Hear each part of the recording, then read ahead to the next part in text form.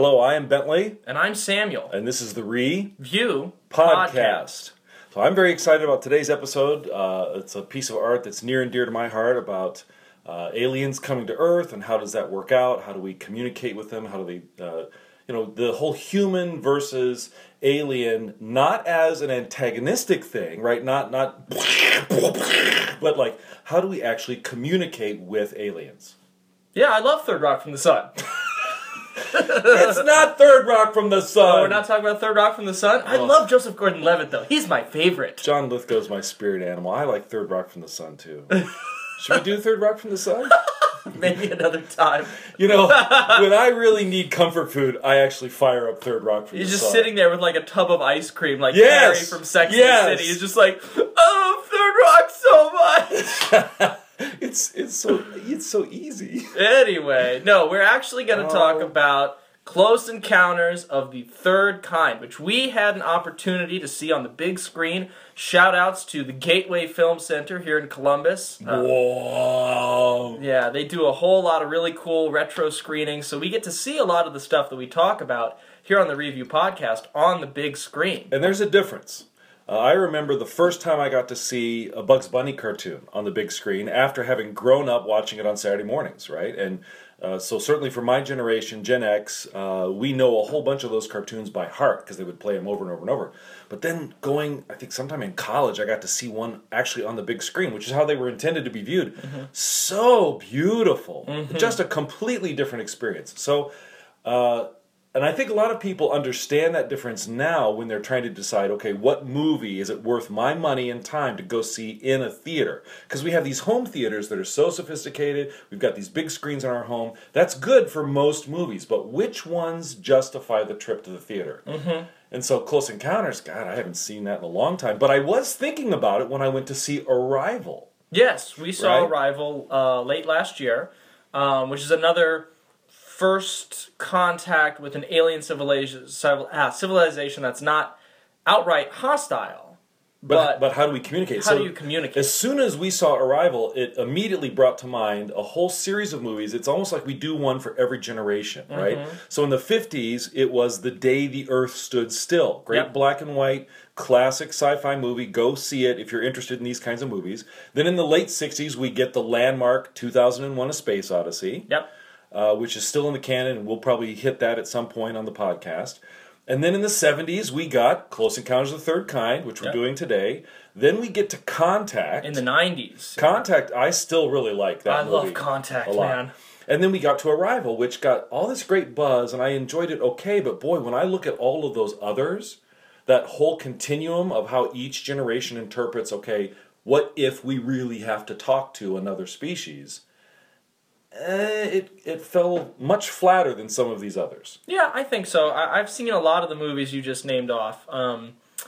And I think this story, this archetypal story of how do we first communicate with aliens, how do we make our intent clear to them, how do they communicate with us, what are the barriers there, that story is in the canon. The question is, of these... well, you just named off 5 films. Right. Which is one? Close Encounters the one that we enshrine? Do we enshrine more than one? They serve different purposes, I'd argue. 2001 is very different from Arrival. It's the same type of story, but I think there's room in the canon for more than one of these potentially. But we are going to focus on that and specifically Close Encounters of the Third Kind. Or we could just say, go watch Third Rock from the Sun.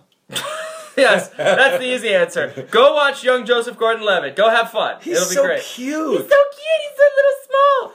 You don't know he's going to be shooting at Bruce Willis with a shotgun in Looper a couple years later. Or walking on the high wire between the World Trade Center towers. Man, that dude's nuts. Anyway. Crazy. Inception! Bro! Okay. Speaking of big sonorous noises, there's a lot of that in Close Encounters of the Third Kind. The sound design is really very jarring because the dialogue is mixed pretty low. It's mixed very much like a 70s film where it's just kind of... it almost reminded me of the sound design of like Alien, where you've got to really turn up the volume, and then they hit you with like the music, and it's like... and you're like, okay, whoa, I'm awake. Right, which most people remember from the movie Close Encounters of the Third Kind. When I was talking to people about how we were going to see it and had just seen it, a lot of people were like, "Oh, I haven't thought about that movie in a long time." Like it's not a part of their recent conversation or media conversation. So I actually was a little trepidatious about going to see this on the big screen. It was really Samuel's idea, and I'm glad that he said, "Hey, let's watch this," because I remember it was a huge deal to me, right? We knew that Spielberg was a big deal because of Jaws. Star Wars had come out, so that was a monster. And then the next sci-fi thing was really Close Encounters. And so all of these 10-year-olds like me who had been hyped up on Star Wars and had already seen it 3 or 4 times, now here comes, okay, it's Spielberg. We know he's Lucas's buddy, and he's doing a sci-fi movie. Oh, this is going to be cool!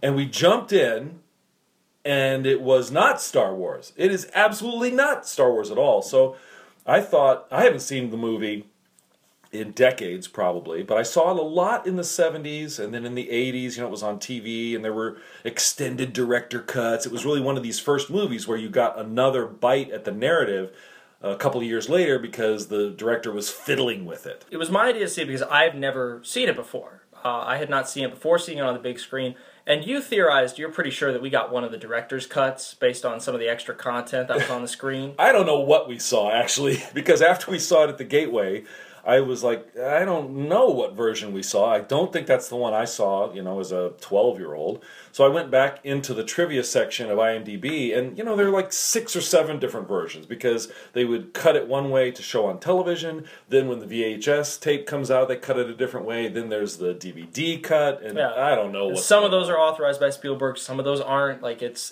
very strange. Bizarre. But to get into the movie itself... well, tell us why you thought it was important to see. Well, I thought it was important to see because I'd never seen it.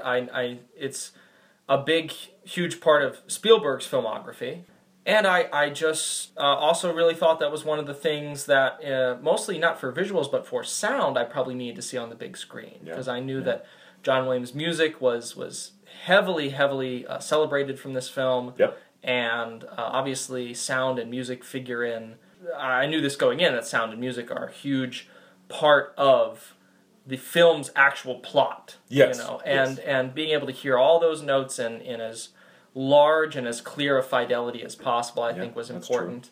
And Spielberg's films, even stuff that is, I would say, more intimate, more character-focused than, say, some of his big, splashy blockbuster stuff, I think it benefits from being on the big screen because of the way he films things. He always has this, it's a cliche to say, but I think it's true. He has a sense of wonder, especially at that stage of his career, with everything that his camera is seeing. The reveal in the very opening scene of here are these planes from World War II that disappeared, and he unveils them like a secret. And he's just, the camera it'll go really low at some points, like when they're walking along the fence to get into the junkyard. His camera's really low. It's like by their feet, looking up at them. And then the sand kind of parts in the sandstorm for just a second, and you see these shapes of these fighter planes, and like, he's so clearly in love with everything that he's filming. His enthusiasm is palpable, and getting that on the big screen makes you enthusiastic about what he's going to show you. Oh yeah, he's masterful. There's no doubt about that. But I actually was still worried. You got to believe me that for all of the stuff that I've forced you to watch and have told you, no, this is really important even though it's old and black and white, I actually was kind of worried about watching this with you because I hadn't seen it in a long time. I was like, ugh, this could just be trapped in the 70s, right? This could actually be ludicrous to sit and watch, even though, we know it's a big part of Spielberg's career, but you know what? Some things don't age well. And I remember at the time, it was a very 70s movie, right? Yeah. He's showing you a very human view of this first contact, and I felt going back into it that, you know what? This could totally be weighted down by the time and place that was filmed in a way that I don't think Contact would be, or even 2001: A Space Odyssey, because 2001: A Space Odyssey, they're never on the ground in that time. Right, they're on the space station, they're out in space, so you have to accept that this is the way humans live in space. There's nothing like people walking down Main Street, USA. Yeah, there's no suburbia. There's a lot of suburbia in this movie. There's a lot of cul-de-sacs, a lot of You know, So TV I guess dinners. Well, right. So I really loved early on when they're showing you, Richard Dreyfuss's family, and you started laughing. Yeah. You loved Dreyfuss. No, okay, so Richard Dreyfuss is the star of this film, and he basically has to carry this sucker. I mean, this is really a showcase of his acting, and he has to do a lot of it without necessarily other people who are as important to the plot as he is, or even just even present. He's got to do a lot of solo acting. Mm-hmm. That whole scene where he's chasing after the UFO in his pickup truck, and you're just looking at his face looking at this thing. Yeah. That's really tough to not oversell that, to perfectly encapsulate his wonder and his terror and his kind of mania, like, I gotta follow this thing. Which made me think of Qui-Gon Jinn. Yeah, no, but... Right? Because when Episode 1 came out, and there was a new generation of CGI, a great actor, Liam Neeson, guy I love, on the press tour, he's complaining about how he has to do all this acting against a green screen. And I'm like, dude, this has been going on for a long time, and Richard Dreyfuss had to do it in the 70s. Yeah, no, man up and do the acting. I honestly wish, this is the first knock you'll hear from me against this film, but there's spoilers for a movie that's over 40 years old at this point. There is a sequence where, he just basically starts to, not necessarily lose his mind, but his mind is refocusing on one thing, and so all of this other stuff, all the human stuff, is becoming secondary, and he's kind of going maniac, and he's not really in control of his higher functions as much. Yeah.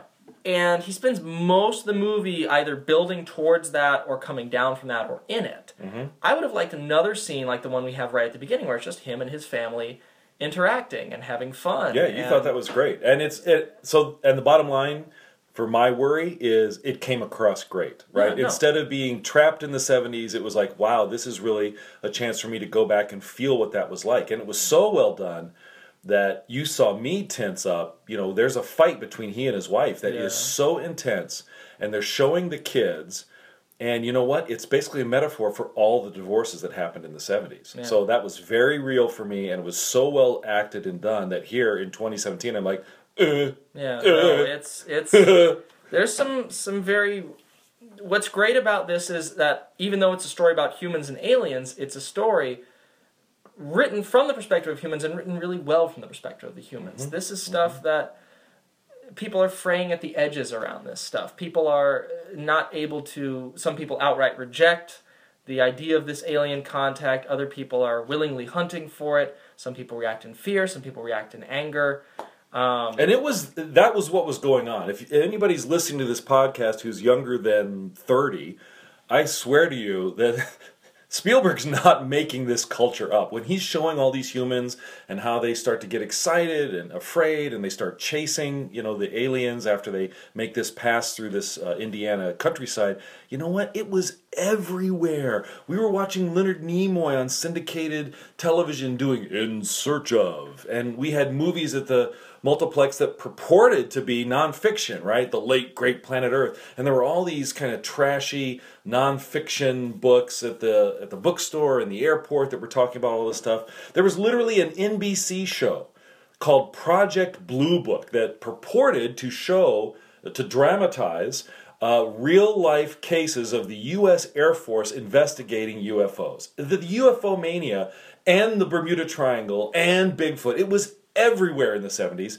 and this movie is really interesting how it starts to tie a whole bunch of that together. Yeah. It follows its own mythology. It never breaks its own rules, which I think is really admirable, especially when we have so many films of the modern era that set up a rule set in the early, part of the film and then kind of break it, which I kind of thought happened with Arrival a little bit. They kind of break their own rules a little bit. Interesting. But I really enjoyed it because I think that the human writing, which is king for me, is very strong.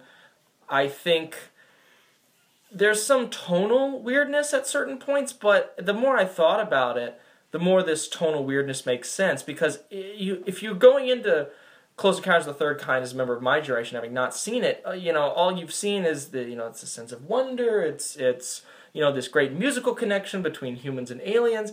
But there's a couple of scenes when we're not quite sure what the aliens are doing yet, or why they're here, or what they're doing, that are absolutely terrifying. that he's filming Well, like Jaws. Right. So that's one of the interesting. It's a plus to the movie. It's also a minus to the movie in my mind. So he says it's not a sci-fi movie, right? Spielberg in interviews says it's not a sci-fi movie, except we all treat it that way. But if you sit down and actually watch it again, which is why we're doing the podcast and we're encouraging you to do, it's a lot of things. It's a family comedy. It is sci-fi, and then yes, it's a horror film. When the little kid gets abducted from the farmhouse in the middle of the Indiana countryside, it's legitimately terrifying. Oh my God! Like I was really freaked out by that. I mean, that was just because it's not just a child abduction, which is scary enough, but the mother is powerless to stop it. Mm-hmm. You see her trying to board up the windows and trying to close up the vents, and a single mother. I mean, there's a lot of metaphor there too. Terrifying. That these people are coming to take the child away from the single mother. Right. And that's, whew. Yeah, it's pretty freaky. There's also elements of it being a military film. I mean, Yes. Yep. I was really surprised at how, and I remember remarking to you about this, I really did enjoy this film, and I like John Williams' score, but a lot of the time it feels like he's still scoring Star Wars. There's a lot of Marshall to this soundtrack, and some of that is just the way John Williams is, but some of it's also, he can break out of that paradigm, but it sounds very... You could use this, if you wanted to click and drag this over like a Star Wars comic, you could do that. Like, if people were like, oh, this is Star Wars music, right? And you'd be like, well, actually, but... So, one of the things that I like about doing this podcast is when we go back in time to look at certain artists, and just to remark on, wow, with the passage of time, we can look back and go, what a run they had. And we're going to do that on another podcast that we're going to record here very shortly about an actor. But look at John Williams. So in about, 4 years, he does Jaws, Star Wars, Close Encounters, and Superman. That's a Hall of Fame run in 4 years. Yeah, and then, it's insane. Yeah, I know. And then... But you can even extend that. And then he does Empire, which is my favorite of his Star Wars scores. Yeah. Then he does Raiders, and the hits just don't stop coming. He does E.T. So, yeah, if you expand the window to like 7 years, it's crazy. No one's going to do that again. No one's going to have a string like that. It's just insane. So I was concerned, whenever we watch a movie that's, more than 30 years old, I worry that you will think it's too slow. Right? Because the pacing of movies has changed. Our culture has changed. Social media, all the digital stuff has made things faster. And you have said that about other movies that I like very much. So I was concerned that you would come out of this going, because I remembered as a 12-year-old thinking it was a little slow. I think the first and second acts really work at a great pace. And then the aliens show up. And then the aliens show up. And it just never... effing ends. It never effing ends. I'm like, okay, this is the end. Okay, this is the end. Yeah. Okay, this is the end. It's like Lord of the Rings, Return of the King. Right. There's like a half an hour that could have been 5 minutes. Which I think it was 5 minutes in the theatrical release. Oh my memory, God. When I was in the theater watching it on the first run, there was not much of the aliens because like the CGI wasn't that good, and it was a little too goofy, and the movie was like children in costumes and puppets and stuff is what right. the trivia page says. My memory is, they take Dreyfus onto the ship after just a brief look at the alien, and then that's it. Like that whole final scene is maybe 10 or 12 minutes. and then what they showed us on the big screen now was, I don't know, director's cut number 12, and it goes on for 30 minutes. Let's watch each of the individual hundreds of people that the aliens have abducted file out and announce their names, and it's just like, okay, I get it. And then 15 minutes later, you're like, okay, I get it. Yeah, and it just, it's interminable. Which is interesting when we get into some of these director's cuts. The stuff that we like about Close Encounters, which you just talked about, which is Spielberg's sense of wonder, and me talking about how he's actually reflecting the interest of the culture at large.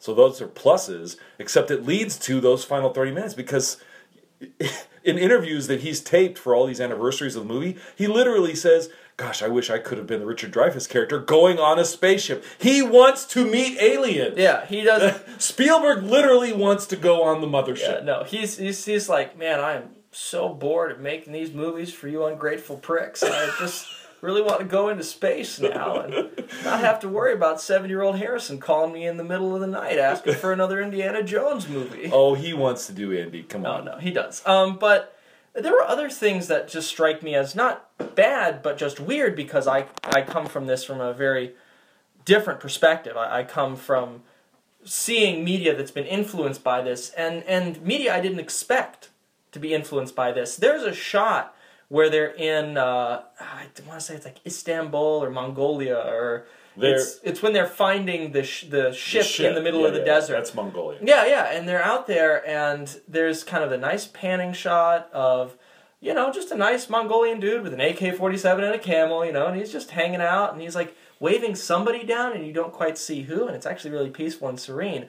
And then these UN jeeps come tearing over the dune with close air support from the helicopters that are all marked UN, and I looked at that and I'm like, that's a cutscene from Halo. Like that is, I can see where the guys who made Halo were watching this film and were like, man, that's badass, and they just wanted to do that in Halo. Yeah. They wanted to have their Jeep things, the Warthogs, just come charging over a hill with close air support. I can show you the cutscene that's mimicking after this podcast. So that's a big indicator of whether something belongs in the canon. But I don't want to get to the end of the podcast just yet. But that influence is really important. Yeah. So, we wanted to touch on some of the other narratives that have done this as well. We do. Although I'm not sure that I'm prepared to answer the question in this podcast. Well, let's see if you can get me to an answer. But I think in terms of the pace and the slowness of this. We both felt like there were scenes, before you even get to the aliens landing at the big landing pad, we could have probably cut 10 or 12, even 15 minutes out of this movie. Specifically, we could cut one of those scenes of the French guy leading the researchers around the world. Yeah, there's a little too much of that. I think they do 3 kind of setup scenes for this French guy leading a UN research team around the world. We love the one in Mexico that opens the movie. Yeah, with the World War II fighter planes. You keep that one. It's cool. And then there's one in Mongolia, and then there's kind of another one in India where they're actually talking with They're talking about people. the music. Yeah, they're talking about music and people, so I think that's pretty important. But you can actually, as much as I love the Mongolia shot of the Jeeps coming over the hill, you can cut that whole Mongolia scene. Like, I get it. Objects are not where they should be. I understood that with the planes in the first scene. Yeah. I don't need to see a big boat in the middle of the desert, especially because it doesn't tell you anything new that the planes in the desert didn't tell you, yeah. The scene in India where they're talking with the people and they're like, what's this music coming from? What are you guys praying to? What's going on? And everyone points up. That's a huge, important beat that you need to have in there. Yeah. But you can cut the 5-minute Mongolia scene out. And you can cut out, I think you can even cut out the weird talk that they're giving to other researchers. Yes, absolutely I would cut that. Because you know what? Those hand signals that he does, so that's central to the idea of how do we communicate with the aliens. But you know what? Those hand signals were something I was taught. That was a legitimate way to teach music in the 70s. Okay, I was taught those hand symbols as a little preschooler. But you know what? Nobody teaches them anymore. Who cares? Yeah. And you don't necessarily think that the aliens would have hands to even do that. Yeah, no. I think the music is enough of a communication tool. You don't need to add the hand signals. Yeah, it doesn't, the hand signals could be, the aliens might not even associate what you're doing with your hands with music. You're assuming so much about how their brains work. Yeah. You should really just start with the basic blocks of, let's hope they have ears. Let's hope. Well, no. So the scene in India establishes that they use music. Yeah. So don't expand from that. Correct. Just stick with the India scene. Yeah. Cut the talk in the barely occupied auditorium. Yeah, just weird. Kill the Mongolia scene. Yeah, we could make this feel a little faster. I think. Yeah, and you can cut a lot of the final scene. You know, you can just edit it down to where it's okay. They return the people. They return the little boy. Richard Dreyfuss goes away. The end. That's 5-10 minutes out of 30. I don't know why the aliens want Richard Dreyfuss. Why do they want a guy who? Because they need someone who appreciates the high value of chicken wire. I just, you know what? I'm going to take some more time to talk about how much I love Richard Dreyfuss in this film. He's so hilarious. Great. There's a scene where he's trying to collect building materials to make this sculpture that's been infiltrating his mind, which is hilarious. It's a hilarious scene. There's dramatic moments in it. It's perfectly shot and acted and directed, and Dreyfuss is just throwing things through his window, And he's been doing this for like 5 minutes, and it's just mania. It's just insanity. Yeah. And you're like, the neighbors are watching. Yeah, and like, okay, he's stopped for a second, so you're maybe like, oh, maybe he's having a realization, maybe he's at peace, maybe he's like, whoa, this is totally insane. He just kind of stops, pauses, and he looks almost at the camera. He's a few degrees off of where the camera lens is, and he just goes, chicken wire. He runs over to his neighbor's house and starts ripping chicken wire out of the ground. And that entire line, that entire scene rests on Dreyfuss's shoulders, and he carries that sucker. Yeah. It's so fun to watch. So I'm really happy that we watched this movie again, and instead of it just being ludicrous, right? Yeah. Because if Dreyfuss doesn't have the right touch, it just is silly. I mean, even saying this stuff out loud as we describe it on the podcast, it sounds ridiculous, except that it fits the movie, it's tonally right, and he is a very human center to a movie that Spielberg said was a human story. Yeah. So that's why it fits, I think, in this set of movies about humans contacting aliens. I've always loved Dreyfuss as an actor, and I think he really did a great job.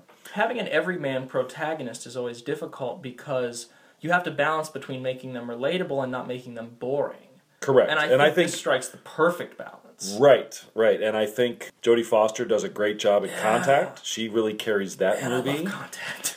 So it's funny, if you were to give this list of movies that I did at the beginning of the podcast to anybody who loves film, they would just say, oh, well, if you have to pick one, it's 2001, right? That's what was handed to me, that's the movie about humans and computer AI and, what happens to the human race out in space. That's it, except that I'm not so sure anymore. I mean, I need to watch 2001 again. That's why I'm not sure I can give an answer today. That one for the podcast. But I think it's a pretty close race between, if I have to pick one, 2001, Close Encounters, and Contact. And you know what? It might be Contact. I love Contact. I need to see Contact. Not to hijack the podcast away from Close Encounters, but we were talking about this as we left the theater. I think Contact is my favorite of the humans meeting alien story. Because in my mind, the one that has the most ambiguity in the way that it ends. In this list of stuff...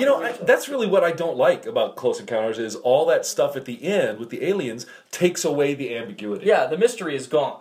Yeah, that's still a problem for me with this movie. Yeah. Even with loving those first two acts and seeing it on the big screen and feeling like it really holds up in terms of showing me the life that I was living as a little kid in the 70s, all of that holds up. And then you get to the aliens and it's just too much of a reveal. Yeah. Well, I really like Contact as well because it takes the things that Close Encounters kind of addresses, but not maybe as much as it should, where human reactions to this idea are going to be very different. Yes. Contact says there are going to be people who react with violence to this idea. Yeah. And it's a really tough and scary scene to watch in the modern era, but the scene where they blow up Cape Canaveral because they are so afraid that humans can finally reach out and contact aliens. Right. There's this group of religious extremists that just blow them up. Yeah.